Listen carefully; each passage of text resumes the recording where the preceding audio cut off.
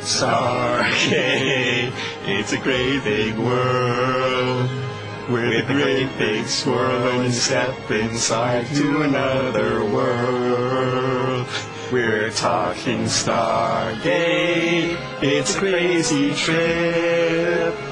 You can go quite far and you don't need a car or even a ship. It's getting picky here. There's Colonel O'Neill and Carter and Daniel and Teal.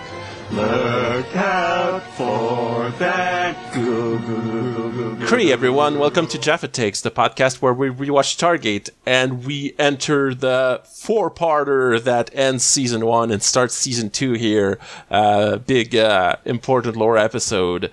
It's There But For the Grace of God, season 1, episode 19. Joining me today, we have Kavika. Hey. And M. Hello. So this is it. We're past all the planets of the week, all the dead end episodes. That's all right. the bad ones. No more planets. You will see no more planets every week. That's it. That was it. You know what? There's P3R233 in this episode.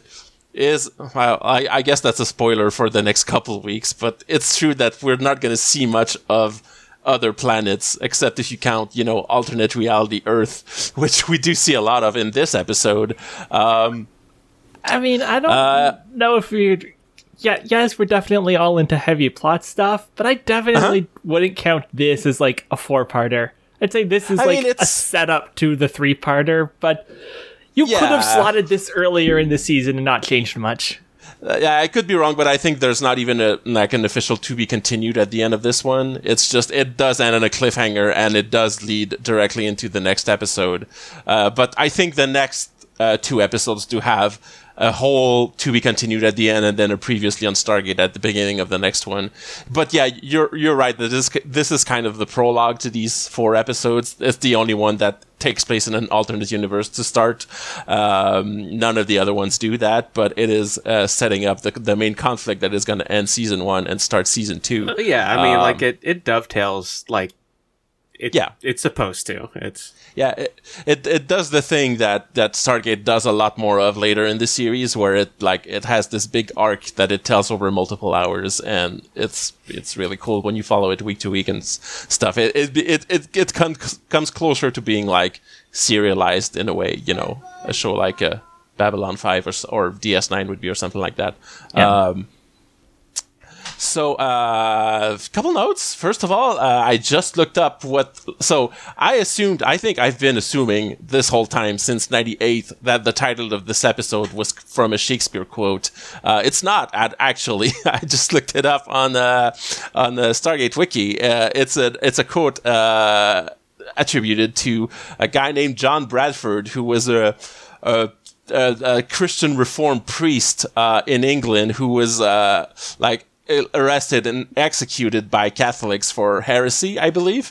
It was one of the things he said in prison while waiting for his execution, in reference to... So the full context of the quote, he's talking about how because God took some actions in the past, they set him on the path that led to where he was in his life, which is about to be executed. And if God, or fate, you can interpret, or, quantum physics in a sci-fi setting or something, had decided on a different path, he would have ended up in a different world where stuff would be different. So you see the relationship between this quote and this episode.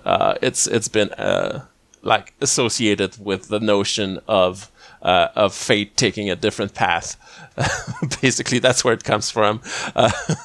So I just learned all of this just now, basically, because it sounded Shakespearean. I was like, it must be Shakespeare. It's not. It's some other guy. So still English though. You got that part. Yeah, he was. It's an English. It sounds English as hell. It's all monosyllabic words, and it says "but for," etc., etc. It's all very, of that time. That it's the structure of the quote is like that. We start this episode with, SG-1 stepping through the Stargate on an alien planet, as they do so often on P3R233, which is, they're going to name this planet like repeatedly over the next couple episodes. So for once, it's one of the letters and numbers planets that does turn out to be important to the overall plot. Oh yeah, another thing I looked up earlier today, because the first line in this episode is O'Neill saying "Good morning, campers," and I felt like he says that other times over the course of the show. It's not quite a catchphrase, but it's like a running joke he has, and I was like, that's got to be a reference to something, and apparently it's a song from the '60s, so that's what he's referencing. Also, it's the kind of stuff you would say at camp whenever the counselor would go over and wake up the campers. So more or less anything you can any idiosyncrasy about Jack O'Neill can basically be explained by Richard Dean Anderson being significantly older than anyone else in the show. Yeah. Yes. Oh yeah. Yes. Referencing a '60s song, which is before any of the other actors on SG-1 were born. Or I guess they were born in the '60s, because Gen Xers and stuff. So yeah, they're on this planet. So I also looked up where they shot this, because it's a location. It's a place called PowerTech Labs, and for once, it's not an abandoned place. It's an actually active lab that is owned by BC. Well, okay, it's run by PowerTech, a subsidiary of BC Hydro. So the British Columbia electric provider. Which so that's why. So that's not props. That's just actual fucking Tesla coils. Yeah, I think it's a mix. All the machinery that's around them, it's probably just stuff that's there. And that's why this place gets used as a shooting location. Because it was I looked it up, and it's also, once again, been used in 4 different Flash episodes. It was also used in a different Stargate episode from this one. But yeah, the interesting part is that they just, I guess, went there at night when no one was working there. But that's a place where they test actual electrical equipment, to use in the power grid of British Columbia. This is spooky high-tech lab with electric stuff that's at night and the lights are off, and they find this big old scepter with a lion head thing on top of it that it's slightly reminiscent of that stake they put at the Jaffa outcast camp back on Chulak, but there's a different symbol. We're also establishing something very important that we've never seen before, and I don't think we're ever going to see again significantly, is Daniel is just recording everything. Oh yeah, he is. Which is it's been it's this one and Torment of Tantalus, the 2 episodes where him pulling out his handycam and just taking footage of everything turns out to be significant for later, because he's got. It's a good thing he did that. I think there's at least one other episode later I remember, but. Mm-hmm. It's another one that deals with alternate timelines, but...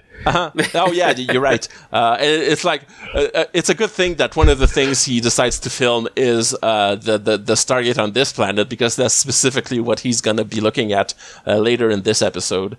Teal'c explains what the big stake in this place means. It means turn back, because it means this is... it specifically means it's a radioactive planet. I think Teal'c means that it's because the Goa'uld have pretty much glassed this planet. They've left the surface uninhabitable, presumably because it seems like a sort of high tech place. Well, very high tech place if they're the ones that invented that mirror. This is not a place of honor. Yeah, I have to wonder about this a little bit. It's if the Goa'uld weapons are making everything on the surface radioactive, as we're going to see later in this episode, most of their other weapons are basically just bigger staff weapons. Oh yeah, you're right. What does that mean about the staff weapons? That's a good point. I mean, they're going to talk in the episode how the mothership attacks, each one of them hits a nuke on Earth, which that doesn't seem like consistent with actual Goa'uld attacks we're going to see later. It seems really heightened for like drama. But yeah, that's a good point. Like, does Teal'c have a portable nuke launcher basically in laser form? But it's like, it's so small that it just like emits, like, I guess only threatening levels of radiation, extremely localized to wherever you're blasting this thing and not anywhere around it. I don't know. That's a good question that is not going to be answered because this is an episode about radiation poisoning. More on that in season 5. But yeah, no, that's a good point. This place is radioactive because the Goa'uld like nuked it from above, and presumably the Goa'uld don't always do that to planets. Like on planets that don't resist hard enough, they just go down there and like take out the governments and like take the humans as slaves and stuff like that. So this is the fate they reserve for planets that resistant technologically on some level, which now makes me wonder if that's what happened on Altair, the planet from last episode, where everyone was underground and had become robots because the surface was uninhabitable. Like, and they were also a high-tech place. So maybe that's just the same thing happened there. The Goa'uld went there and went, nope, don't want to deal with these robot people. Blast, blast, blast. But anyway, we'll never know this. So as Teal'c is telling O'Neill that this staff means everyone should vacate the premises as fast as possible, Daniel is back in some lab back room where a bunch of artifacts are scattered on a counter. These are incredibly uneven artifacts. Yeah, that's this is private collection kind of shit. Yeah, and it seems like this planet had a Daniel on their own that just found some interesting cultural-looking things, knickknacks of that all just look vaguely ancient and ethnic on that table. And Daniel notices that everything is tagged there, which like tells him that someone collected these and like cataloged them and everything. So this is clearly and then he immediately just starts shoving them in his bag. Yeah, but I mean, to be fair, they just found a stake that says everyone on this planet is dead. So who's going to tell him no? But yeah, that's your archaeologist instincts right there. Take all the thing into your white guy backpack that's on clips on his tactical vest, which is like a small detail that I find kind of funny, but also what else could he possibly do is like his backpack is just clipped to his vest, so he undoes the clips and it just boom thuds to the floor and then he has to pick it up, which I guess that's how these things are supposed to work. I just hope you don't put anything fragile in there, like say priceless artifacts. So yeah, he starts packing everything he can, including a little like sci-fi looking device of some kind that has like it's a little like pad shaped. It has colors on it, and he picks it up and fidgets with it a little bit. And now, when he does that, a little bit ago, you said the possibility that this was made by the people of this world. I definitely don't think it is, specifically because this thing, we're not going to see these aesthetics for a while. But this looks like the kind of thing you were. Like, if you've seen, people have probably seen, like, stills or whatever of Atlantis, and this looks that. This looks like their tech. Yeah. It does a little bit. I am trying to talk around spoilers so hard here. Yeah. That you're right. That, you know, if anything on Stargate isn't explicitly stated, you can probably assume that it's those guys that did it. Probably the old good old reliable ancient Forerunner advanced races that did everything. That is like a staple of every good sci-fi franchise, to be clear.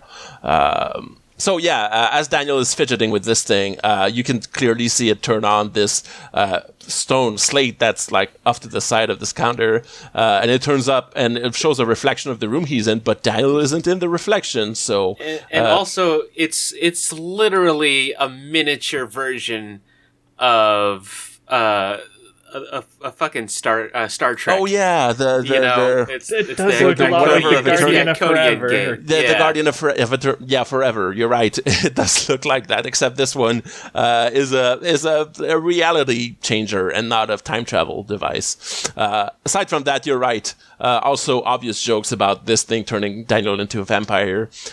You're welcome, everyone. If you thought of that joke, give yourself a comedy point. You've earned it.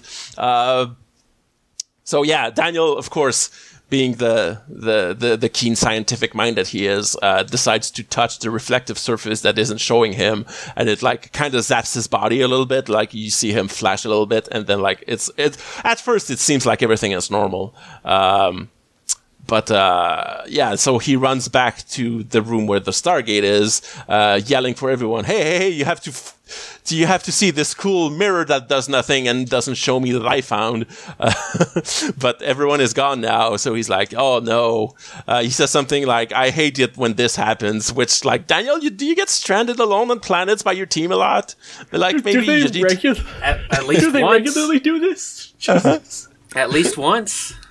Yeah, it has happened. But yeah, you hate it in general. Like platonically, you hate to be stranded behind, but also like with the kind of temperament that Daniel is, it's not that surprising that he's the guy who gets distracted by some cool stuff he found while everyone else is leaving, like in the aforementioned Torment of Tantalus, where he just wanted to keep using his fun alien library he found while the place was falling apart. So yeah, Daniel is like, I hate this, and like he just dials Earth and steps through the Stargate, and like we see as soon as he steps through, the iris gets closed behind him, and there's like 15 guys pointing guns at him. He's like, oh wait, what? They're yelling at him to identify himself, and he says he puts his hands up and says Daniel Jackson SG-1. No one seems to believe him, and then Hammond walks out from behind these guys from into the door to the gate room, but he's wearing like a camo outfit with a cap, like he's on active deployment in a war zone. But also like there's no insignias anywhere, and like it only says Air. I don't even know if it says Hammond on his uniform. It just says Air Force. It does. Hammond. Yeah, sorry, it's been hidden by the subtitles on what I'm looking at.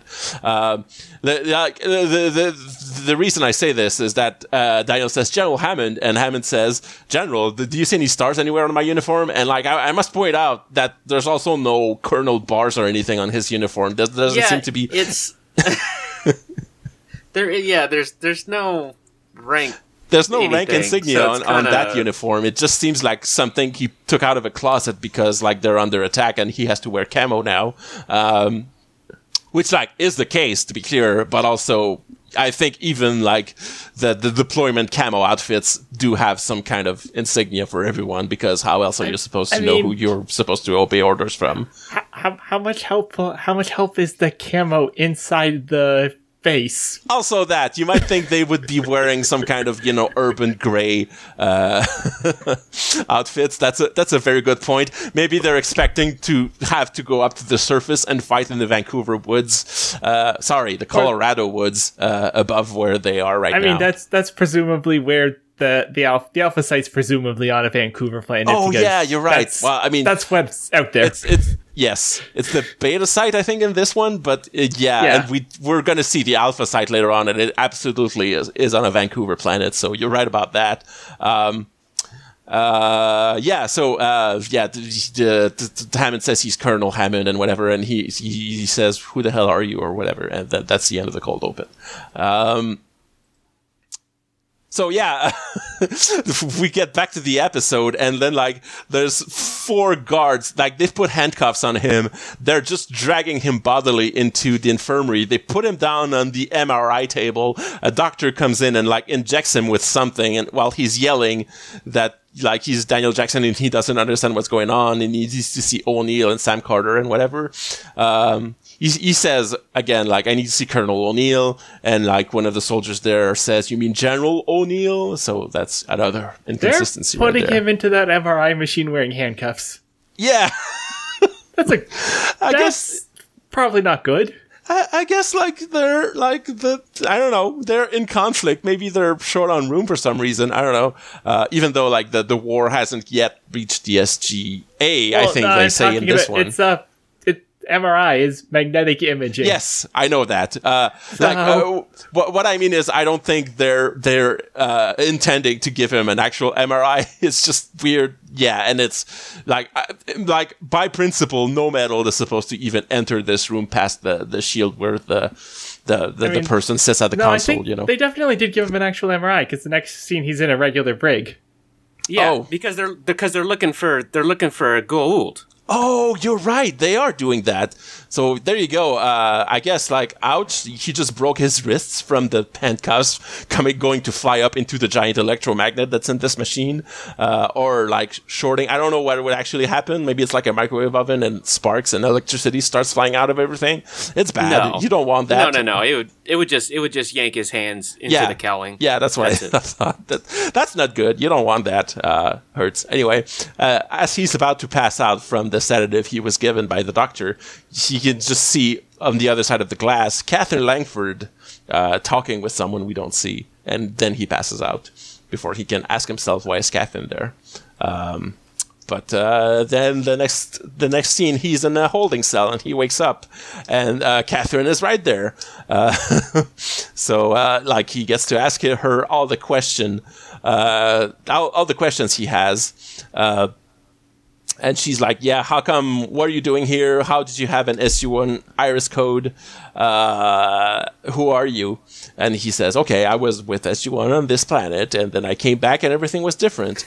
And like she does, like it's a little bit of back and forth. I don't understand what you're saying for a bit.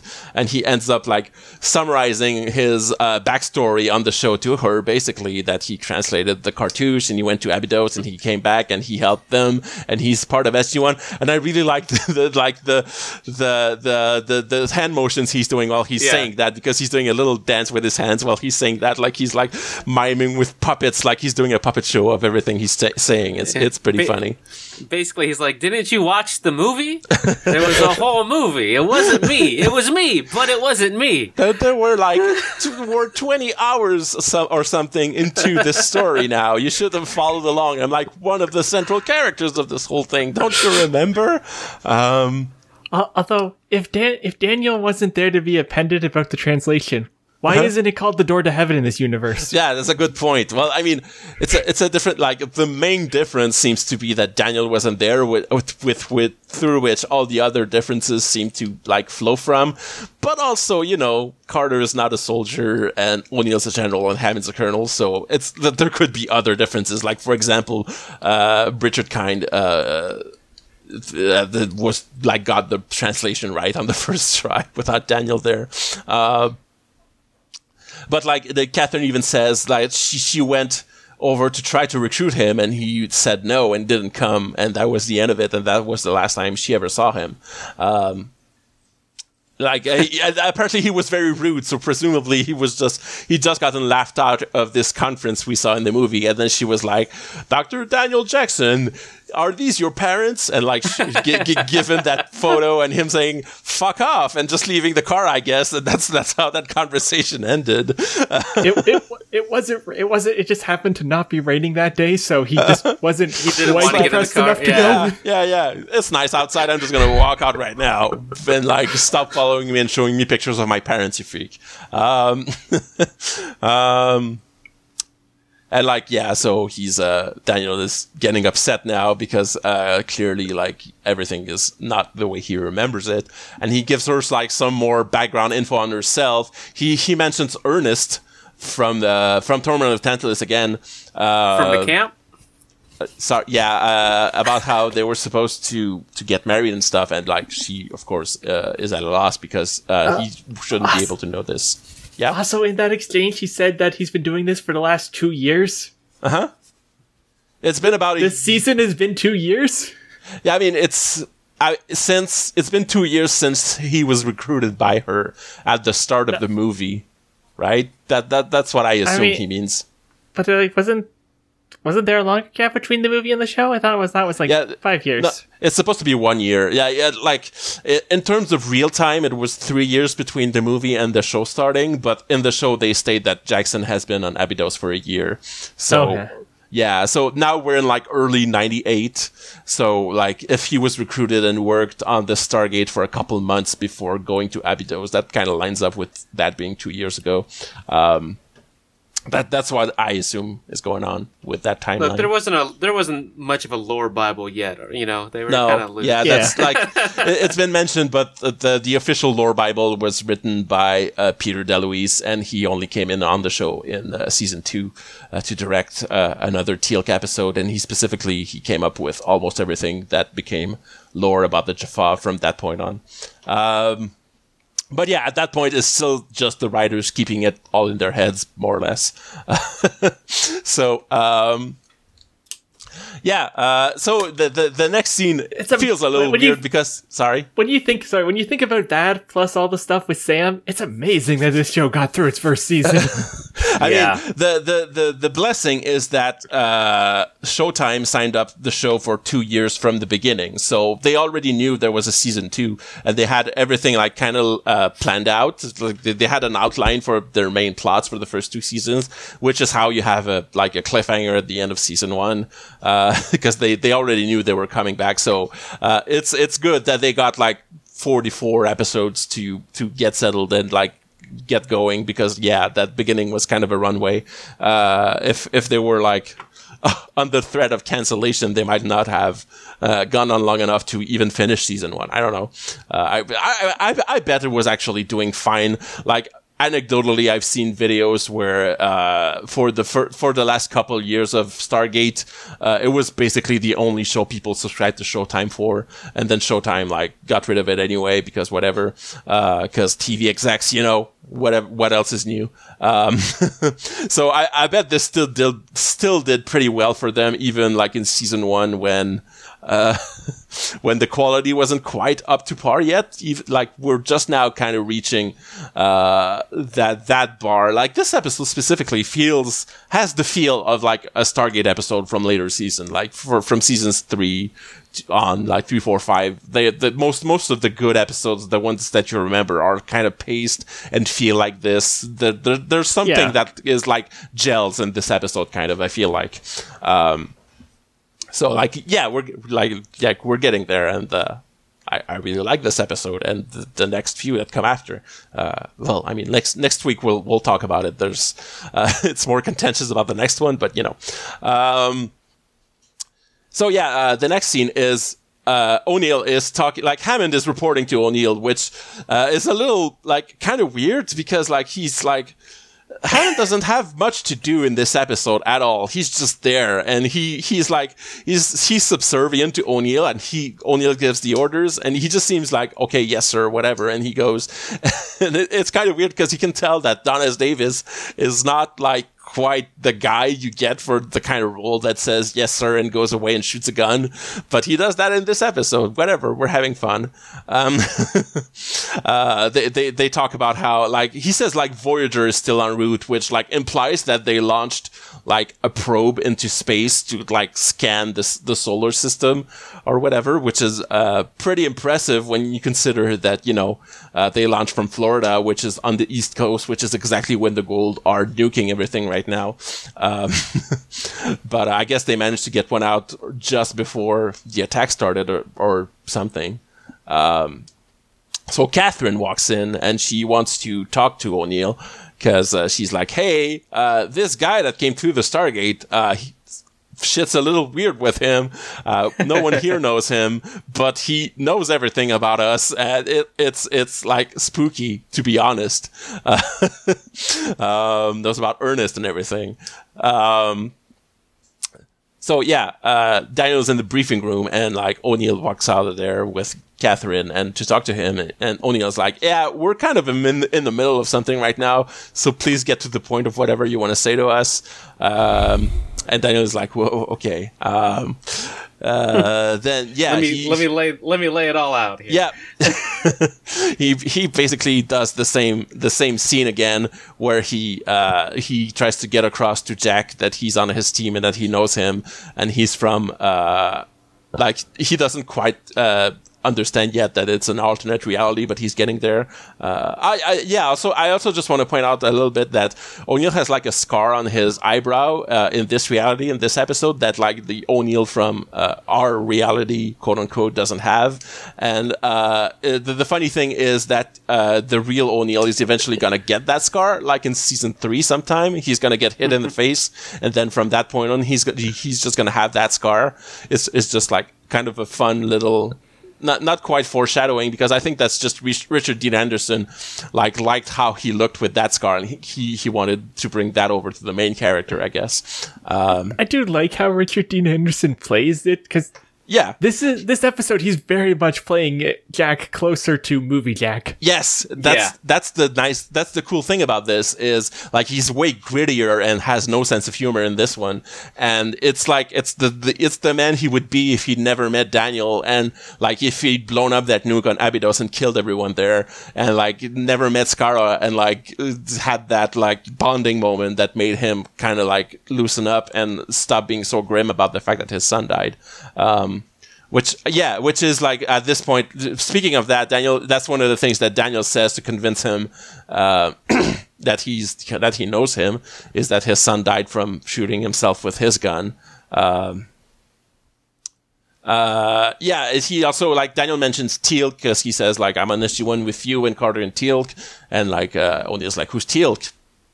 And he says like he's our Jaffa friend, and O'Neill like is like skeptical of that, he says like, he doesn't know him, and Daniel says, you never went to Chulak, and they say, Chulak, what's that? So Daniel's like, well, that's the Jaffa homeworld, not quite, but it's it's the planet where Apophis' Jaffa live.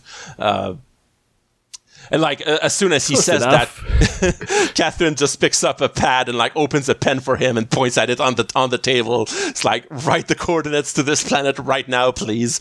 And he does that, but while also like he's not really thinking about why they want to know this, because I guess they haven't told him yet that they're under attack. It's just being like buzzing in the background. It's just like, dude, what was their plan for Abydos without you?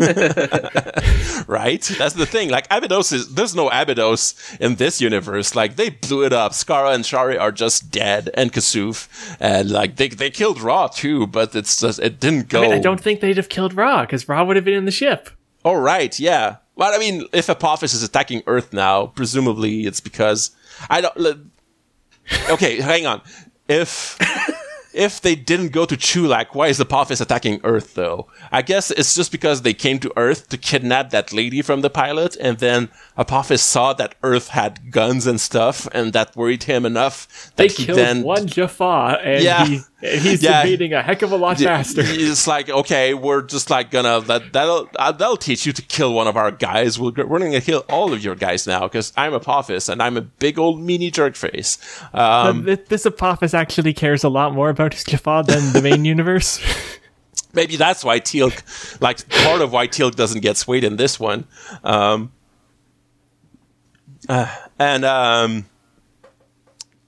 yeah, after that little conversation, Carter comes in, and she has long hair. So as soon as she walks off, like, Daniel whips around and yells, "Sam!" And she kind of like jumps and like stares at him and says, "Who is this guy?" It's a little funny because he's like acting kind of lunatic, understandably. But she's like, who is he? But then like she just turns to O'Neill and says, "We've lost Washington and Philadelphia," and like Daniel, I think, says, "What do you mean lost?" Yeah, of course. Like, yeah, the GPS ran out and they got lost in the woods and can't find the place anymore. What the fuck do you think they mean? So yeah, they take him to the control room then, to a big old world map. And like they say, we've put a red dot on all the cities the Gould have destroyed, and like we get close-ups of the map, and like all of Britain is gone. All of Britain is gone, but Scotland is completely untouched. Yeah, sorry, all of England and Wales is gone. A little bit of Ireland is gone. I think it's not even like it's a bit of southern Ireland.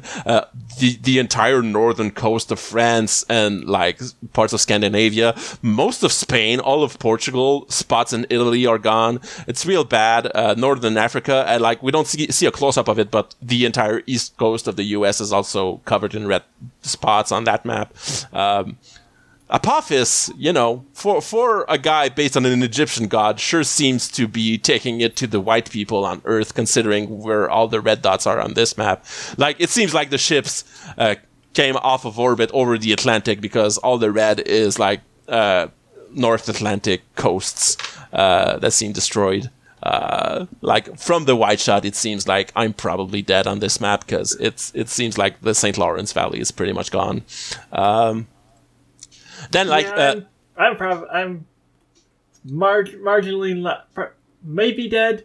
Probably a little less dead than you. But if these attacks are nuclear, I'm dying painfully. Here's the thing. The writers of this show live in Vancouver. They are Canadians who live in Vancouver, so they put a red dot on Toronto. They're blowing up Southern Ontario. Oh, yeah. They put a red dot on Toronto. They put a red dot on Montreal. First things they did, for sure. Then they turn to a computer monitor that's showing TV, as they always do on this show. Because it's just something I've noticed. They just have computer monitors on the SGC. They never have just a TV showing TV, which is, it's not that surprising. It's not that weird to see the news on a computer screen. It's the 90s, so you might expect a TV. It's just the all-purpose screens that they have. Also alternate universe, and so whatever. So it's the news, and a news anchor that is played by clearly a character actor I've seen somewhere that I can't put my finger on because his face reminds me of something, is saying that, the aliens have come down. Here's some stock footage of burning fields and stuff. They've been blowing everything up. They're not answering any attempt at communication. Shit's bad. They're just destroying absolutely everything they come across. Help. Everything is real bad on this planet, on this Earth. So now we get a little bit of downtime where Daniel gets to come to grips with what's going on. He says, wow, this is like a nightmare. And like Catherine is examining all the stuff Daniel had on him, specifically the stuff in his backpack. And she asks, like, so that's all stuff you found on that planet? And he says, yeah, except the gun and the grenade, obviously.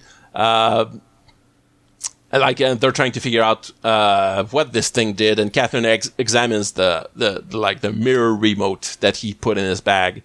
And she looks at it a little bit, and Daniel says, yeah, I picked that up, and then the mirror turned on, and then I touched it, and there was a surge, so presumably that's what did this. So he says he thought at first they left without him, but then he came here, and everything was wrong now. We don't get the scene yet where someone explains what this thing is to him. So they come down, and the Stargate is being dialed. Daniel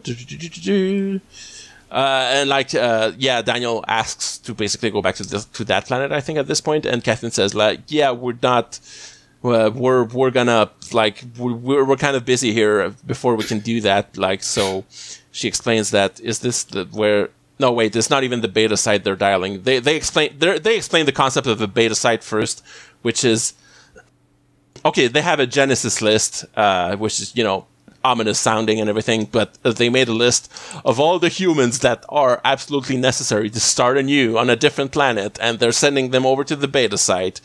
Presumably Krusty is among them because the people in the future need to laugh. But that's not what they're doing now.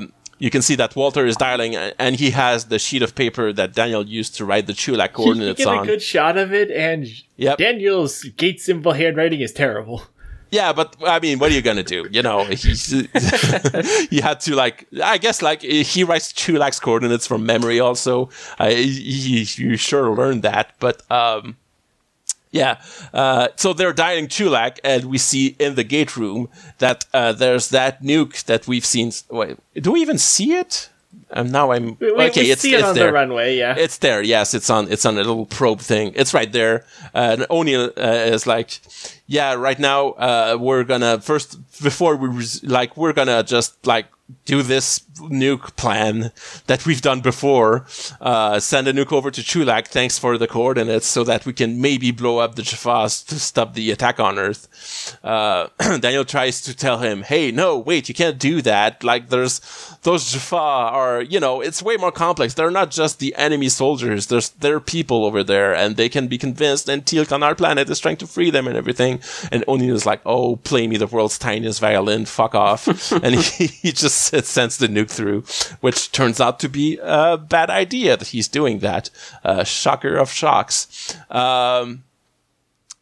Yeah, so he just does that, and Daniel tries to make him feel bad about it and says, on all those gold planets, there's innocent humans that you're just killing, and like, I think this is like maybe earlier in the scene that O'Neill says like there's like 2 or 3 billion people are dead on Earth already, so whatever. Like, he's just, times are desperate, don't care about humans on other planets, just got to stop this. So like O'Neill just like doesn't like care about it. He just leaves and says, resume evacuating people to the beta site, and like don't let this guy talk to me anymore unless he has something useful for our war.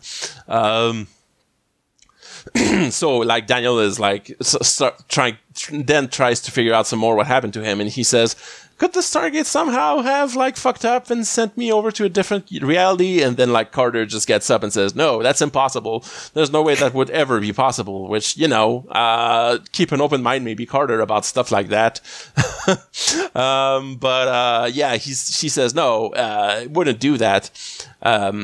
But then she says it wouldn't send you to an alternate reality, and he's like, what is that, an alternate reality? And then she explains what we all know about alternate realities, because, every movie is about that now, but also... Listen, Sliders was only just starting. Yeah, it's like Sliders had been on the air for like 2 or 3 years by this point. There'd been a few different Star Trek episodes about alternate realities and everything. Yeah, there'd been Star Trek episodes, and there'd been Crisis on Infinite Earths and whatnot, but it was it's not a thing that's going to be directly mainstream. It was something only the nerds would have known about. So obviously Daniel Jackson has never heard of that. But yeah, she explains what it is. It's like people from an alternate universe didn't build the pyramids. Obviously, that was aliens. Exactly.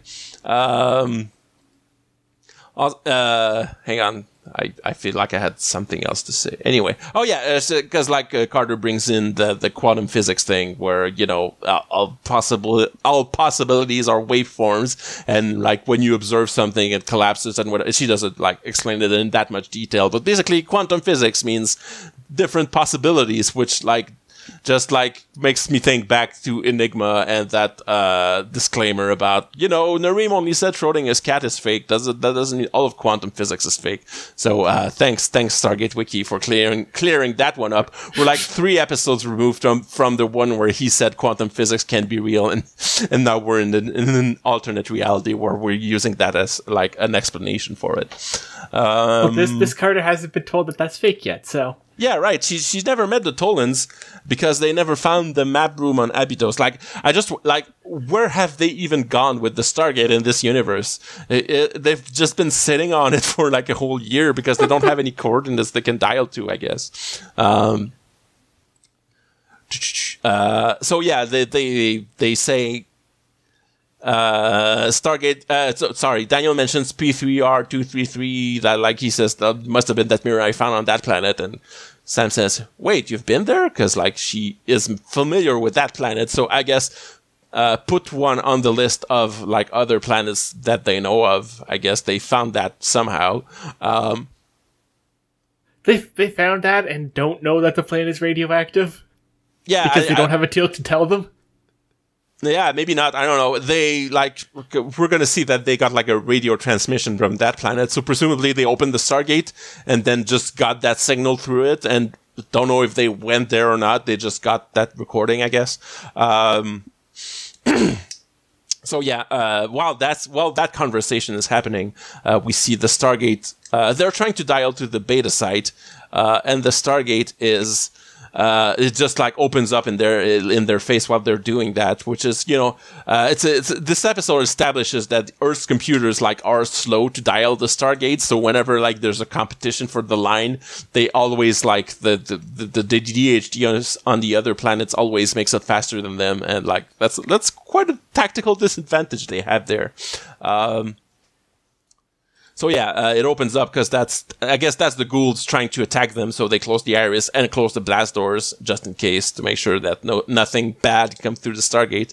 And then they say there's a transmission from Air Force One, and then like Catherine and Sam have to go up to talk to O'Neill, leaving Daniel all alone in the command room. So he sits down at a computer and like goes over and I guess Alta Vistas himself because it's 1998. And then like he goes into the Air Force archives and not the internet to find this. He searches his name, and then he finds a file on himself that says, last known place of residence, Egypt, and like every other detail in his file says unknown.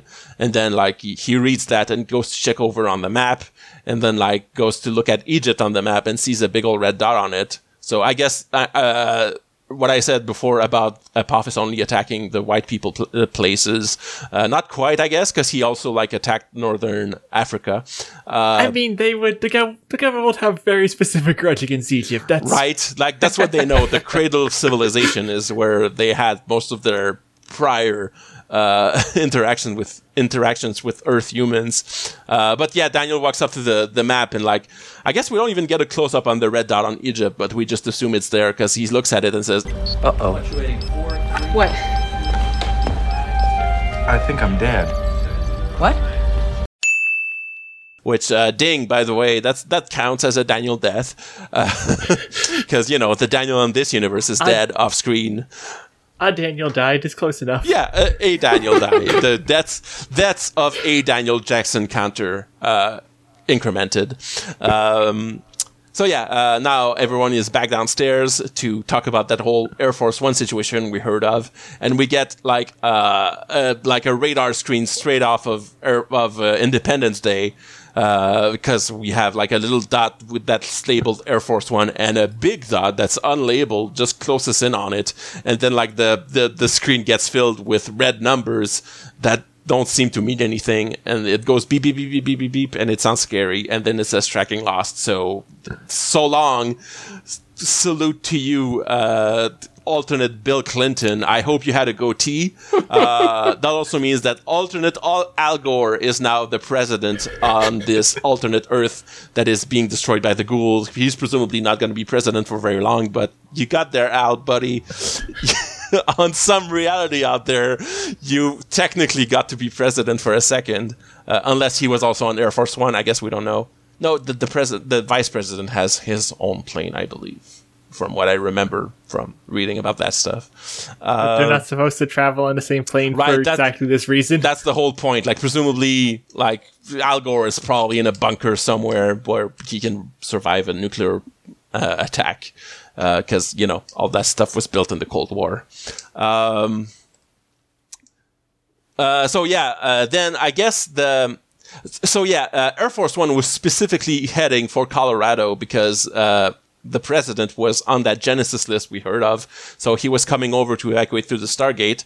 And now the Gould ship has analyzed Air Force One's trajectory and is coming straight over to Cheyenne Mountain. And it doesn't take very long for that ship to get there because it's right there already, basically. So they say, don't worry, we're super deep underground. Even if they nuke us, we're probably going to be fine. We just, They're saying, though, Apophis can't just come down to the surface and just sense where the gate was, like... Uh-huh. Yeah, like the way Hathor did. Yeah, that's a good point. I don't even we don't see Apophis in this episode. We don't know if he's even on one of those ships or if he stayed in orbit around the Earth. Yeah, it's kind of a goofy. But I mean, Teal'c is on that ship. Like, we know that much, and Teal'c is the first prime of Apophis, so he should technically, in theory, always be on whatever ship or party that Apophis is on, because he's like his personal bodyguard and everything. And honestly, and it's weird that we don't see Apophis in this, mean, I guess it's an alternate universe of Apophis, so maybe he's different. But, like, Yeah. Apophis, as we've seen him in the show so far, he's pretty consistently just out there doing stuff, actually. Right. This is like smarter alternate Apophis, and he wins because he doesn't do stuff like that, I guess. So yeah. This Apophis did not go hunting bugs on Nox Planet. No. I mean, presumably he did, because that wouldn't be changed by Daniel being there or not. I don't know. But they didn't catch any bugs or anything. Probably didn't learn that the Nox existed either. So yeah, they look at a computer monitor that is showing them like an outside view of the mountain. And you like, as they're saying, yeah, it's fine if they nuke us. We're too deep underground to feel it. Like Daniel points out, no, they're not attacking. They're landing because like the ship is literally landing on top of the mountain the same way it did on top of a pyramid in the movie.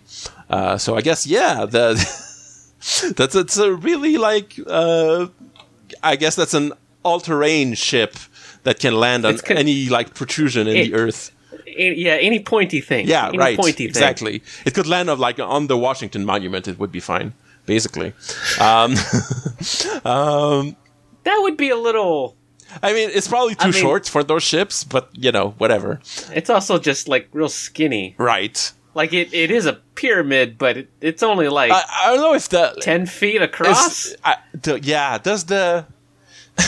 Does the landing pyramid have to like support the weight of the ship? Is it like a support for it? I don't know. Anyway, no, I don't think the Washington Monument could support the weight of that ship on its own. I don't think that's possible. Or could the Bass Pro Shop pyramid? Absolutely. Yes. Isn't that bigger than Egypt's pyramids? Or am I wrong about that? Yeah. Okay. There you go. It could. I believe it is. Yeah.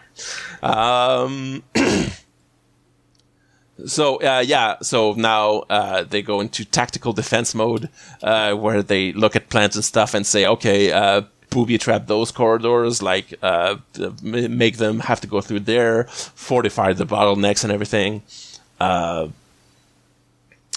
Then they say they're saying, well, if we can't go out from the top of the mountain, so we're all going to have to evacuate through the Stargate. But of course, the Stargate is currently being held up by the bad guys dialing in, which is like the whole point of what they're doing. So they're kind of trapped there. But then Carter points out now Daniel is being very unhelpful right now. Yeah, because he knows something that could be very helpful at this current moment. What is it? That he's not bringing up. That there's another Stargate. Oh yeah. That's a good point. Not like they can get to Antarctica right now, but yeah, he doesn't say that or anything. I doesn't think it's worth mentioning to these people that, hey, you have a second Stargate, by the way. I think there was definitely like an hour or so in between when he found out about the invasion and when Apophis got here. Might have mobilized some kind of thing there, but to like speed up the evacuation, even though I guess you can't. Well, if their Stargate is being occupied, they can use the other one to dial out, right? That would make sense. Or that at the very least, it's okay. When next time they dial our Stargate, send a big power surge through this, and they'll all go to Antarctica instead. Yeah, that's a good point. Yeah, they could come up with a plan, but that's not what they do at this point. No. Carter says so. We've always, we can't keep a Stargate open longer than she says about half an hour, and later she's going to say 38 minutes is 38 minutes. The longest they've kept one open, and that's gonna go into that Stargate Bible we mentioned, because that's the hard limit. A Stargate can be open for 38 minutes before it shuts down on itself. That's which is exactly the perfect amount of time for a 44-minute show. Yeah, exactly. As Martin Wood is going to point out to us, it has to be arbitrary, but not too arbitrary. It has to be a useful amount of time, but it can't be a round number, or people are going to call bullshit on it. So 38 minutes it is. Not Martin Wood, sorry, Martin, the other Martin, the one on the show, Martin Lloyd. So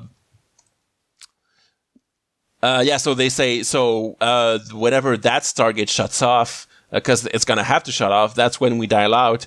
And, like, I guess she doesn't mention it at this point, but, like, Carter, like, spends the rest of that half hour going into the code that their computers used to dial and trying to optimize it, because that's like, the only way they can dial out faster is to find wherever a lazy programmer just, like, put ineffectual if-then statements and tried to find a more computationally efficient way of phrasing it.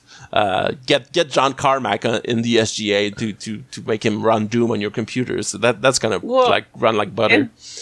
And that's so weird to me because okay, so if you use the DHD, you can punch those numbers in, and you can punch the symbols in immediately. Yeah. Boom, boom, boom, boom, boom, boom. Yeah. Bam. But I guess because the DHD transmits the data to the Stargate faster, and they have better bandwidth, I guess. But the Earth, maybe, yeah. The Earth computer actually has to mechanically turn the thing. It's hand dialing it. Yeah, I think. I don't know. I'm not sure what she's doing to make it go faster. I mean, it's just optimizing the code, I guess. That's all I can think of.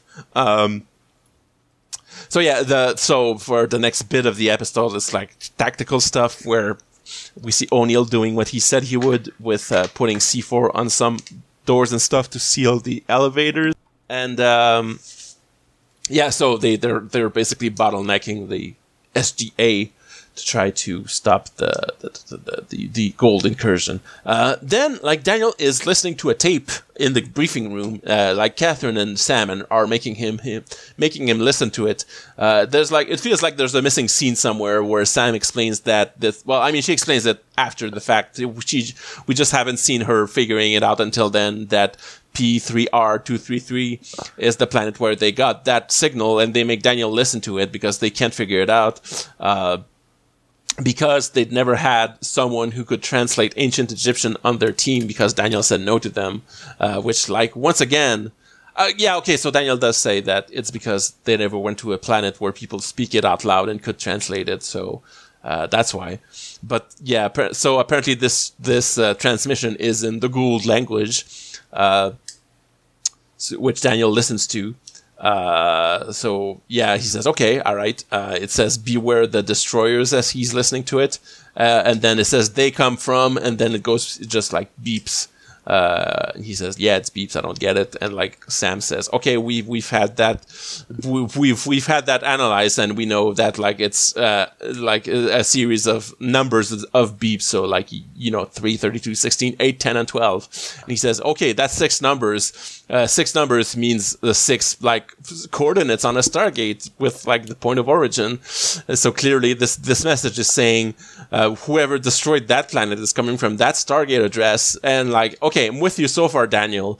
The part that stretches credibility is this is specifically a planet that was destroyed by Apophis, who was sending an attack from exactly the same planet that he's using to send an attack to Earth right now, which, it's a lucky coincidence that he does turn out to be right, even across alternate realities, apparently. But there you go. There's been a lot of little lucky coincidences. Yes. What are the statistical odds that the codes are the exact same between the universes and he didn't go splat on the iris at the start of the episode? Yes, exactly. And that, that the Stargates have the same symbols in the same order, because the numbers, he's just going to count around the Stargate from the point of origin to figure out which symbol each number is, which, makes sense as a way to encode Stargate addresses as numbers of beeps. But the whole, parallel universes, really throws a wrench into this whole concept. If the defining point had been him not if that's where the delineation is in the universe is him not joining the Stargate program, the other shit would still be the same. Yeah.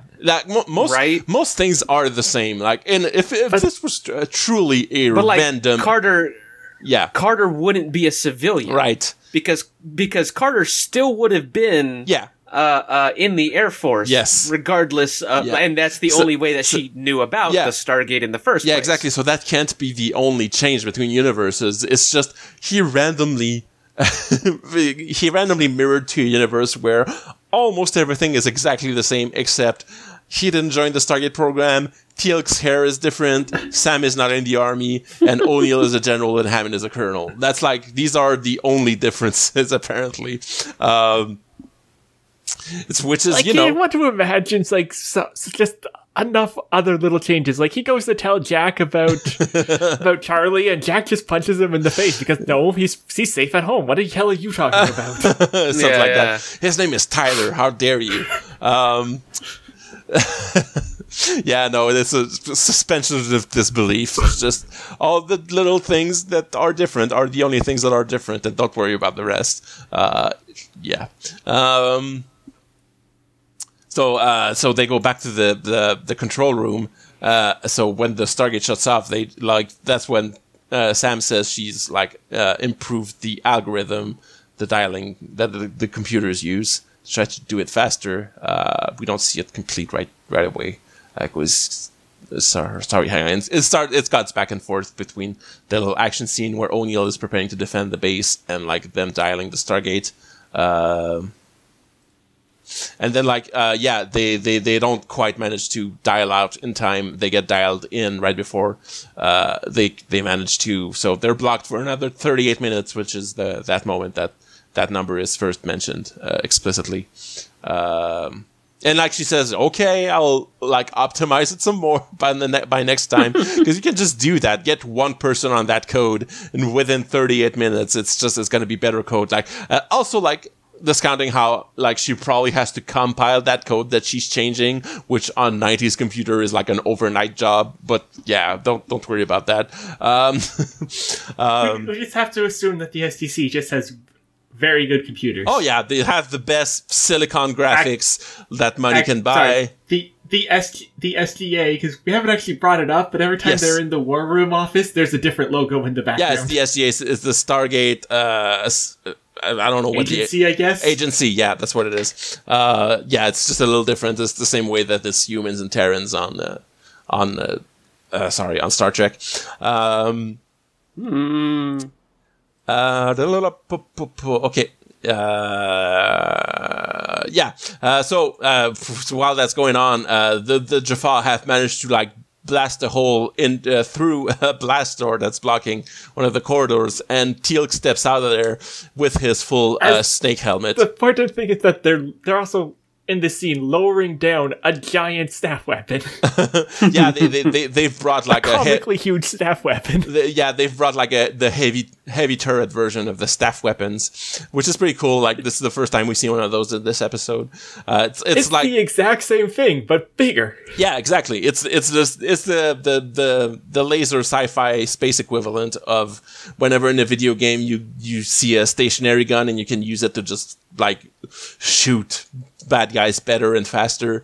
It's that, but it's the staff weapon instead of being a machine gun, basically. But more importantly, yes, Teal'c's very luscious ponytail. Yeah, but we don't see it yet because he has his snake helmet on, and I'm just wondering, we see it pop open.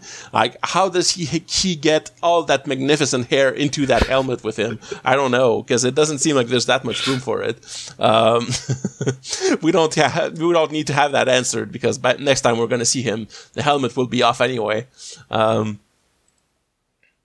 So yeah, now they are back in the briefing room. O'Neill has retreated back to there with Hammond and a couple other soldiers, and they say, okay, so the Stargate plan is not working yet. And then they say, so we figured out from that from that recording that we have the Stargate coordinates where the attack came through on that planet came through, and O'Neill's okay, as soon as we can dial the Stargate, send a bomb over there, because I guess that's the only plan he knows, and I don't know how he thinks that's gonna help much, considering the attack is already on Earth. He's gonna blow up an airfield over on a different planet that's not being occupied because it's already been launched off of. I don't know. But yeah, Daniel immediately points out that that's a stupid plan. But he says, Daniel's plan is even flimsier, because he's worse. Hi everyone, guy from a different universe over here. So I know, everything sucks for you right now, but I would really like if you would let me just go back to my universe and use your only opportunity to dial the Stargate to help me do that, so that I can bring these coordinates back to my side and save my people over there. And O'Neill rightly does he even do that? Okay, Carter just says if we help him, we're never going to get out of here ourselves, and like that seems like he should just be like laughed out of the room, because why would these people like even like have that as a priority? That's the part that kind of not quite breaks this episode, because I still think this episode is good. It like works on an attention level, but it's just logically these people like motivations fall apart here at the end, because it's like, no. Why would you do this? Yeah, it's like, well, we're going to save a different universe. There's like infinite different universes. It sucks that this guy over there came from his universe into this worst timeline. But, we like, these people like should only be worried about saving their own timeline, not about sending this guy back to help his timeline. But yeah, that's just like, so O'Neill is clearly the one who's the least into this whole plan to begin with. But Daniel makes his little video play on the computers. We didn't mention it before, but he like that footage he shot earlier in the episode, specifically of the Stargate. He looked at his footage to figure out the coordinates from the beeps on the recording. So like, I guess that video was still playing on a loop on that monitor, because now it's showing like he took some time to like shoot footage of his friends on that planet, which is very cute of Daniel, because now there's like some nice long shots of O'Neill and Carter and Teal'c from the ones that we're used to from. It's like, look at all my pals. Yeah, these are my friends. I was gonna make a nice montage for like our anniversary of becoming a team, because I love them so much and I really miss them. I really want to go back to them. But like also, they show that there's footage of Teal'c on that video, and they say, hey, is that guy we just saw, he's here attacking us right now. So Daniel pleads with alternate General O'Neill to help him go back. And he says, so if these coordinates can help anyone, they can help us, maybe. So if that's really where Apophis is attacking from, if I bring this back to my world, we can go there and stop him from ever reaching this stage, because like it's just assumed. It's gonna be like challenged in the next episode, but Daniel assumes that this whole attack is gonna happen exactly the way it's doing in this universe over in his universe, so that he needs urgently to go to that planet and stop it from happening. That's basically the case he makes. He tries to get O'Neill to go along with this. O'Neill's like, hang on, you want us like to throw away the last chance we have to just like do you a solid and help you go home, basically. And like Daniel just appeals to his humanity and he says, the O'Neill I know from my universe wouldn't hesitate to do that, which I don't know if that's quite right, but anyway, this is just Daniel like actually having faith in his friends, I guess, and somehow that gets through to this O'Neill. I guess it's an echo of how him meeting Daniel in our universe was part of what softened him up and turned him into a nicer person, because like now he's having a conversation with Daniel and it seems to be somehow getting through to him. So the O'Neill's like, before he can answer, he asks Sam how long they have, and she says 22 minutes until the Stargate is available. And he says, well, okay, so it's not like it matters anyway, because we're all going to be dead before we can even dial out. And then Daniel's like, okay, but hang on. what if you go over there and just distract Teal'c for 20 minutes, and then like that'll give us a chance to do all of this. So they just like O'Neill, I guess, says, yeah, okay, he's convinced by this now, and that's the plan now, is to give up on Earth and let this guy go back home to save his Earth and let Apophis win in this reality. Essentially, because that's what's going to happen. We're never going to see this universe again after this episode. It's just, it's lost. Like, humans lose, I guess. I mean, they kind of know. So yeah, they're already like pretty much checkmate. It's just the process of actually dying is all that's left to do now. We see that nice lush braid on Teal'c's head now for the first time as they're lowering that laser turret we mentioned earlier. It's really impressive, that hair. I can't overstate this. It's a really long thing, like it's linked with rings. It looks like a Dothraki braid. It specifically James Earl Jones's character in the Conan movie. Yes. Oh yeah. When his hair is tied. Yeah, that's right. It's like it's just one braid coming out of like the top of Teal'c's bald head, which like also the thing looks like reasonably heavy for what it is. Like that thing must just be glued to the top of his head. I hope that's comfortable for him. So he's just like walking around, and we see like from the point of view of a security camera, he just shoots the camera. And O'Neill's looking at that. He's like, I don't know about this guy, Daniel. He seems like kind of a bad guy. And Daniel says, yeah, but like in my reality, we had a good talk with him, and like he was already like on the edge of like rebelling against Apophis. So all he needed was our help to become a good guy. And in this world, we nuked his family a couple hours ago. Right. Which is, but Daniel has faith that Teal'c is going to like understand, and he's going to decide to just give up on the attack he's leading and join the good guys. He gives his final argument, basically. O'Neill says, yeah, I know it's a Hail Mary, whatever. It's up to you in the end. I'm just like, he just really hopes that he's going to do the right thing. I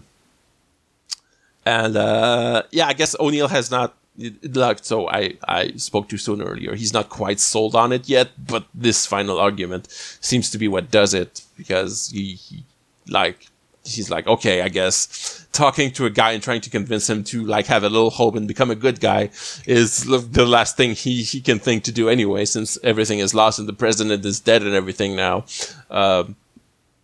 So he's like, oh, okay, I just need to buy him a little time so you can dial the Stargate and everything is fine, right?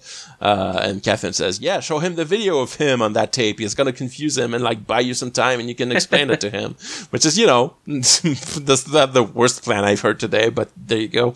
And Hammond, like, I think the last thing he says in this episode, he says, you're going to convince this guy that there's alternate realities, which is, good point.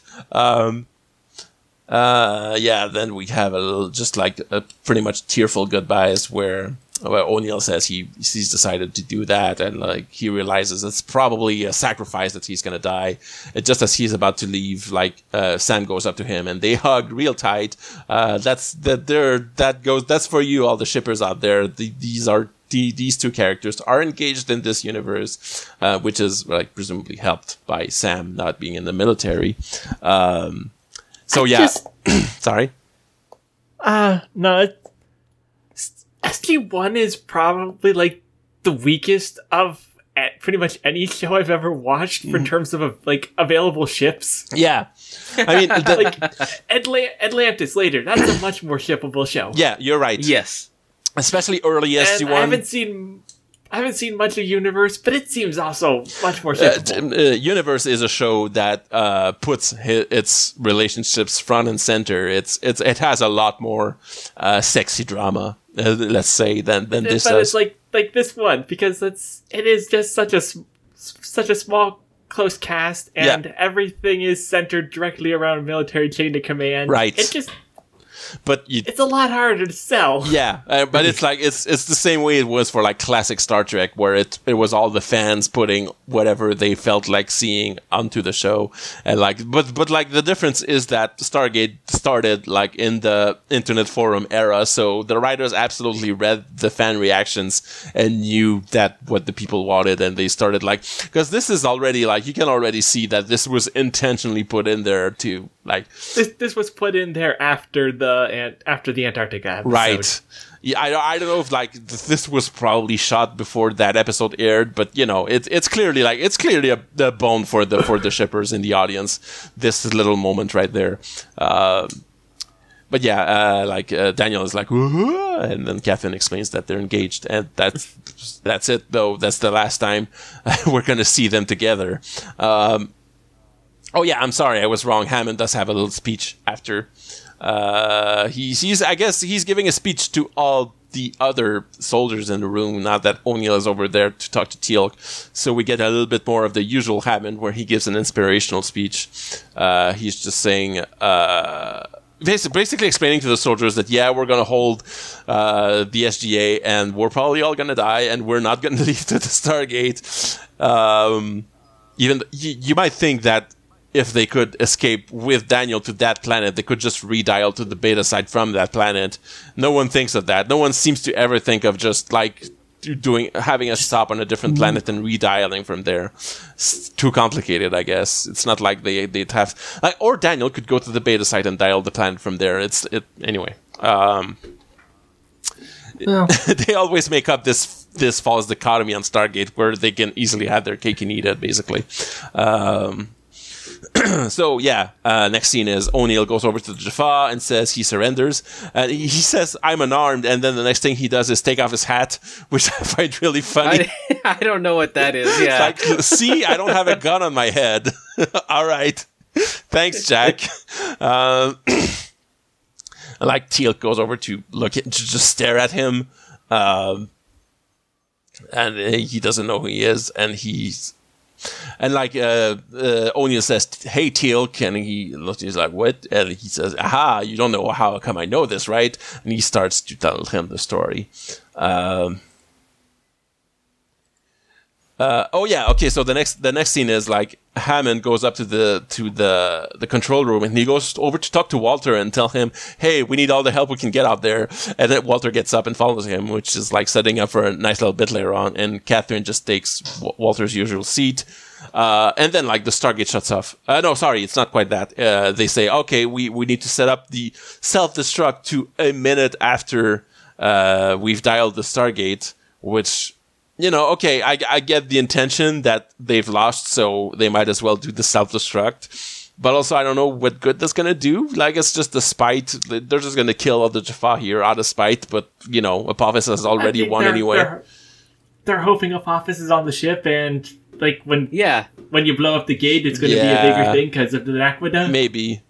Or, actually, I just thought what makes more sense is they want to get rid of whatever the intel that tells them where the beta site is, because some people have already evacuated there. Anyway, so yeah, that makes sense. They said the self-destruct, and then like we go back to O'Neill showing Teal'c footage of Teal'c to go, "Hey, so that's you from an alternate reality. We have this guy here, and he says he's gonna go back there and like get you to help him fight the Goa'uld. Isn't that great? Doesn't that sound good? Don't you want to rebel against Apophis?" all of Teal'c's Jaffa under his command, they're all just chilling in this room while this guy is trying to radicalize their commanding officer. They just stand there. I guess they're not paid to question. Like, they're gonna follow Teal'c no matter what Teal'c decides to do, including if like into mutiny against their god. I also thought that was weird. That, you know, you think one of them would go, "Hey, sir, you're not thinking of doing that, are you? Because, you know, we're like, there's three of us right here who would just shoot you if you did that." But yeah, it doesn't really matter anyway, because like O'Neill tries to plead to him and everything. Says, you know, you could help us change everything, which, you know, it's a harder argument to make when literally Earth is on the edge of being completely taken over. It's not like they can help him much doing his thing, even if he does have ideals of rebelling against Apophis, which like it's implied that he does, but it doesn't really matter because, like, as he says, like, we just got a call from Chulak that says like they blew up. So actually, I don't have a people or a family to save anymore, thanks to you. So there's nothing for me to rebel for anymore anyway. So I'm just gonna shoot you with my big turret now, actually. So that's what he does in slow motion. We get a nice dolly zoom on O'Neill as he like makes peace with the fact that he's about to die, and like Teal'c just vaporizes him with that thing. Considering it can blow a hole open in a blast door, he just turned O'Neill into a fine pink mist at this point. So that's it for him. General O'Neill is dead. so now we're back in the control room, and Catherine says, okay, Sam, you should probably go upstairs and get the mirror controller that Daniel had, because he might need it.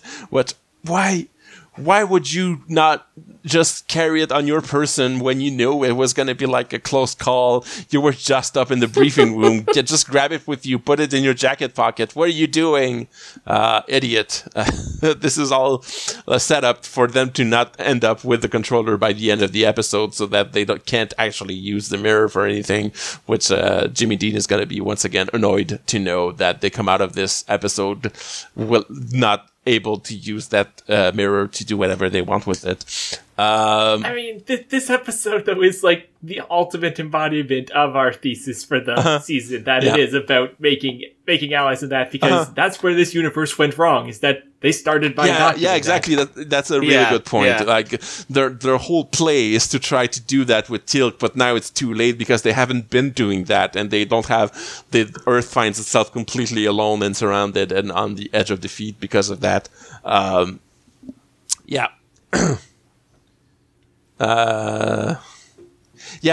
there's a nice little last moment between Daniel and Catherine, where like Daniel thanks her for everything she's doing to help him, and he says, "You said in your universe that you reunited me with Ernest," and he says, "Yep," and she says, "Well, I guess we're even now," which is nice, you know.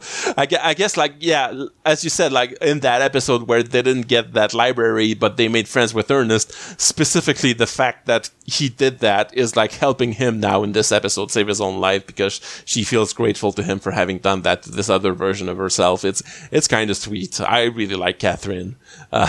She doesn't show up much, but I really like her in this episode specifically, because she's kind of badass on top of everything. So we get a cool little scene now where in the corridor, there's Jaffa around and like people shooting guns trying to stop them from advancing, and we see like both... Sorry? So, look at Don S. Davis as he's shooting this gun. Yeah. And I'm not sure he's ever shot a gun before. You're right. He's holding it pretty wrong. It is so... He's holding it so awkwardly. Yeah, he's kind of like holding it Doom-like in the center of his chest. That's not how you hold a gun. That's just gonna like bump you in the lungs while you're shooting it. He's not like... It's not propped against the shoulder. You're right. Absolutely correct. Colonel Hammond hasn't shot a gun in too long, I guess. But also Walter is there, and he's shooting his gun, which is just a really fun thing to see. He's shooting him much better, too. Yep. Like, episode, like, thumbnail right there, the shot of Walter shooting his gun, it's really good. I like it. Close call between that and Teal'c's luscious braid, but that's the way it goes, because I'm the one that gets to choose. Like this whole last bit of the episode, very much reminds me of like the bit of End of Evangelion where all of the bridge people have to try and fight off the soldiers. Oh yeah, and it's just like, you're not supposed to be doing things. Yeah. Right. There's also like the big old fun. We're in an alternate reality where nothing matters. We get to kill off every single character. Yay! Because like Hammond gets shot and dies. We see Catherine in the control room. Like, Daniel is in the gate room. Okay, sorry. First we get the scene with Carter, who's in the briefing room, surrounded by Jaffa, who I don't know how they got up there without first coming from downstairs, because that seems like that staircase is the only way that comes up there. But they're surrounding her around the briefing table, and she's holding the mirror remote in her hand, and she like yells at them, "Hey, I surrender. You might want this. This is a remote control for an interdimensional portal." It seems, oh no, that's bad. And she says, "I can tell Apophis how to find it." So I don't know why she's even doing that, because like she gives it to them, and I guess that's just like a little distraction that she needed to like for them to lower their guard. But there's still like three Jaffa pointing their staffs at her as she like pulls up a grenade, an unpinned grenade, and holds it in her hand and blows herself up along with everyone up on that floor. So long, alternate Dr. Samantha Carter. It's a good moment. Yeah. It just seems a little like, why even like tell them everything about the remote if that was was your plan. Yeah, just a hair awkward. Yeah. You know, But it's yeah, for you. It's for you, the viewer. Yeah, exactly. And like the only thing we see about her blowing up is if we're back down looking at Catherine in the control room, and we see an explosion coming from up the stairs. So yeah, pretty awesome and sad. And like Catherine is dialing as fast as she can to try to help Daniel. Still hasn't opened the iris though. But I guess we don't even see it open. It's just assumed, like, as we get a shot of the Stargate with the iris closed, and then like Catherine starts dialing the Stargate, and we see Jafar coming up in the control room, and the blast doors closing, and that's all we see of it. And now the Stargate is dialing. I guess faster than before. Like, they play the footage of the computer showing the symbols a little faster than usual to show that it's dialing faster than it was before. So, yeah, tension builds. The Stargate dials. The blast doors to the gate room get blown open by that laser turret blast. Teal'c, with the hair, steps through, points his staff at Daniel. Daniel like just needs to to gain a couple seconds. He just stares at Teal'c. You think he's gonna like try to talk to him, try to convince him also, but he doesn't say anything. He just like stares at him until the Stargate opens, runs into it, and then like Teal'c actually shoots him like in the back of the shoulder as he's almost at the Stargate, and Daniel just stumbles through. And then, like, we see the blast doors open, and the PA voice is counting down the 10 seconds until the auto-destruct, and we just, like, sit there with Teal'c as he's standing in the gate room looking around, hearing the countdown, and, like, it just flashes to 8 as he also dies, and the SGA is no more. Literally everyone there is definitely dead now. And Daniel, like, so we go back to P3R233 with Daniel coming out of the Stargate. And we see, like, the Stargate takes a few seconds before it shuts down, which, you know, at first I was like, it should, like, shut off immediately if Earth was just blowing up.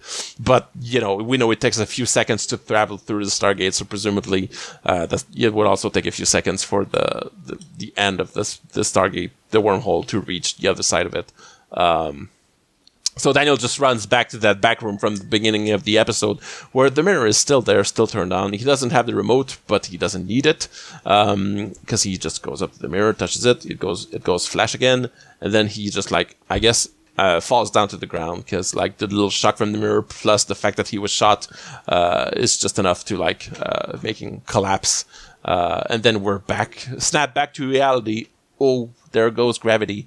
Because, like, we see the rest of SG-1 is there looking for Daniel, haven't left. And he yells help from over in the other room, and he's on the ground holding a shoulder that looks pretty bad. Well, you know, staff weapon. Yeah, staff weapon. It does that. And like we see O'Neill bend down next to him, and he picks up Sam is the one who picks up the little yellow sheet of paper that he has in his hand and looks at the Stargate coordinates on it, and she says, "Oh, that's Stargate coordinates." And Daniel just says, "They're coming, and that's the end of the episode. They are coming," like a Gandalf and everything, you know. Reference. Okay. So that's it for there, but for the grace of God, that's the end of the episode, and it's a cliffhanger because next week, it's like, as I said, it's kind of part 2 of 4. It's politics, which is, you know, an episode that has. We'll get to, like, if you haven't watched it, I'm not gonna spoil what this episode is like, but it's not a lot like this episode, but it introduces a favorite character that we'll get to talk about next time, as we approach the end of season 1. So we have a couple questions that we got on the Discord, because I once again forgot to put up the tweet until we were almost ready to record, but I also sent a call in the Discord, and thankfully our friend Aurora Borealis sent us a few questions there. So she asks 4 questions. All right, let's start. First of all, what do you think the critical point in your life is? Like that one meme that's from a Yu-Gi-Oh card. The one with the crossroads where one side is an ice castle and the other one is a dark forest. the critical point in my life. Well, I mean, kind of easy. Like in my case, is meeting my partner and having kids, because that kind of changed everything. I would be a very different person. I would have a lot more video games under my belt if I didn't have any kids to take care of. Without getting as personal as you feel. I'm sorry, she just flicked me in the back of the head for saying that, because she just heard me say that. Feel free to you don't have to get as personal as this when you answer this, but you have an answer for that question, either of you. God, I mean, several. Like, so I live in Texas, but I was born in Alaska, and I got family in Hawaii, and I've been between all of them. So, like, there's points where I could have stayed in Alaska, instead of being here in Texas, and that would have been a completely different trajectory of my entire life. I can imagine. Do you feel like answering that question?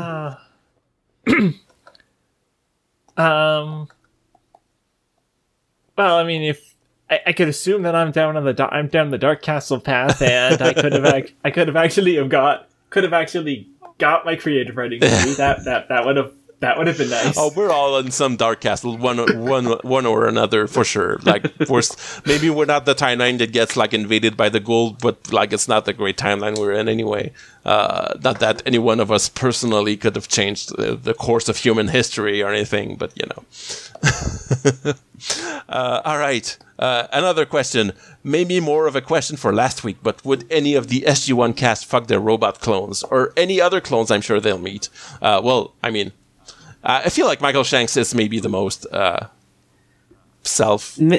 the most likely to, but ultimately, I think everyone on in SG-1 is aggressively straight, and they would not be interested. That's the thing, yeah. Not even just aggressively straight, but it's I would say that it is not a sexually adventurous show. No, it's not. And the characters don't have that vibe at all. No.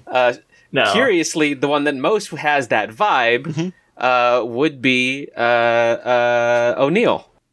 Yeah, maybe. It feels like he's like gone through some wild shit in his younger years, but he's gone more straight-laced later, maybe. Yeah. What alt universe do you want to go to? That's kind of like that's a similar question to question 1, I guess. I mean, what alt universe? Any universe where the powers that be did anything at all to even slow down the climate apocalypse that's coming for us would be nice. One where Elon Musk isn't running Twitter into the ground, maybe. The one where we stayed in the trees. Yeah, trees were nice. Maybe we wouldn't have killed all the trees if we'd stayed in them. Food for thought. One without the COVID pandemic. Without the pandemic, or the one that we actually tried to. The one where we tried to mitigate the COVID pandemic at some point. Any of 100 places where we went to the worst timeline and where we maybe wouldn't have. Last question.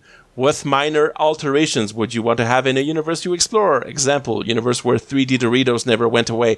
Well, good news. 3D Doritos are back. I saw them at the convenience store. Yeah, they're around. Yeah, no, I've definitely seen those at the grocery store. I wasn't even aware that they ever went away. No, they for sure went away for a while, but they're here now. Everything is fine again. You got the snacks lodged in my head, so there's two minor changes that I would like to this current universe. One is where they have the dark chocolate raspberry M&Ms back on the shelf, and I haven't seen those for maybe a decade. And then there is a particular brand of potato chip from Australia. Oh, yeah. I don't remember the brand, but the flavor is lime and cracked pepper. Yeah. And they are delicious. That sounds great. I would like them in America. I would like them here at my grocery store the Herbert E. Butt grocery store. That's where I would like them. Yeah. That would be my minor change. Speaking of food, like I have two kind of like that. The cheesy enchilada hamburger helper, which was the one that was with rice instead of pasta. Like I lived off of that stuff back in college, like which was 14 to 11 years ago, I believe. God, it was my favorite. Like I ate that every single week. It was the best flavor of hamburger helper, and it's not anywhere anymore. If anyone from Betty Crocker or whatever food conglomerate owns them is listening to this, please bring that thing back. It had like an Old El Paso like cross branding on the box. It was great. The other one is actually back already. It's the Ben and Jerry's cream and cookies, I think, or cookies and cream flavor. It's like it's not quite a cookie dough flavor. It's a little bit like it's cookies and milk, not cookies and cream, because it's not the same quite as cookies and cream ice cream, but I don't even remember the way. Like it's so good. It's like vanilla and chocolate, and it has cookie bits in it, and it's so good. If we're going with the food theme, I want the alteration with the universe where there's just there's still a Taco Bell near me. Our Taco Bell here closed 5 years ago. No. And Taco Bell I like Taco Bell, but it's not worth driving 2 hours to go get a Taco Bell. Yeah, there's no Taco Bells on the east. I think the only ones that exist in Quebec are on the west side of Montreal, which is where all the Anglos live. I've never been to. That makes sense. Yeah, I've never been to a Taco Bell, and I'm sure if they were a common fixture in my life, I wouldn't think they're everything. But anytime I hear anyone on the internet talk about Taco Bell, they sound like the most delicious stuff ever. I would just. I mean, no, they're definitely not. They've never been that. I know. It's just people like. Okay, the Dan Reicherts of this world describe Taco Bell food like the ambrosia of the gods. And every time he talks about it, I'm like, damn, I wish there was one near me so I could get a taco there to at least disillusion myself, But that option doesn't exist because, like you said, it's not worth taking 2 hours of public transportation to go to the west side of the city, which is nowhere near a metro station over there, of course, to go and get like a cheap taco that's not even as good as a box you get at the grocery and you make yourself. But it's different. Yeah. The same way a McDonald's burger is different from a burger you make in the pan, I get the kind of difference that is. But even here, down here in Texas, where you can, there are more legitimate taco places than Taco Bell. You still sometimes want that Taco Bell, right? I get it. It's not authentic Mexican Tex-Mex in any way, shape, or form, but it is its own thing. Yeah, Yeah. Like I said, it's like sometimes there's an A&W and a McDonald's, and A&W is without question absolutely better burgers than McDonald's. Like there's absolutely no contest there. But sometimes you have both like on opposite corners at the street corner, and you're like, I want McDonald's, and you just go there because that's the experience you're craving in this particular moment. And I can imagine Taco Bell versus real Mexican food is a similar kind of thing. If you have any questions for us, you can follow our Twitter for as long as there is a Twitter at Jaffa Takes. Who knows if we remember to put up question posts. Yeah, I'll try to. I keep telling myself I should put a reminder on my phone to put up a question like in the morning of the day I recorded the podcast, and then I forget to put up a reminder, and it's like completely wasted effort on my part. It's all my fault, everyone. I'll try to be better at putting the question tweets up earlier, as long as Twitter keeps existing. You can also join our Discord, which is like the Audio Entropy Discord. I put up a link in the show description. There's a channel on there about Jaffa Takes. If Twitter should go away, that Discord channel is going to be probably where I do a lot more communicating about the show and about Stargate in general than I do now. I do still like kind of lurk on there sometimes and enter conversations. It's not a super noisy channel. If you want to make it noisy, feel welcome to talk there. Starts some conversations because we can have some fun geeking out about this little sci-fi show. I can also send emails to jeffatakes.podcast@gmail.com. And besides that, you can follow my personal Twitter at TheRealSimben. M, is there anything you want to tell our audience before we log off? Yeah, well, as long as there still is a Twitter, you can follow me there at M of Healy, and that's about it. All right, cool. Kavika had to scoot off real quick, so we're just gonna say goodbye in his name here. So see you next episode, everyone. Uncrete. What?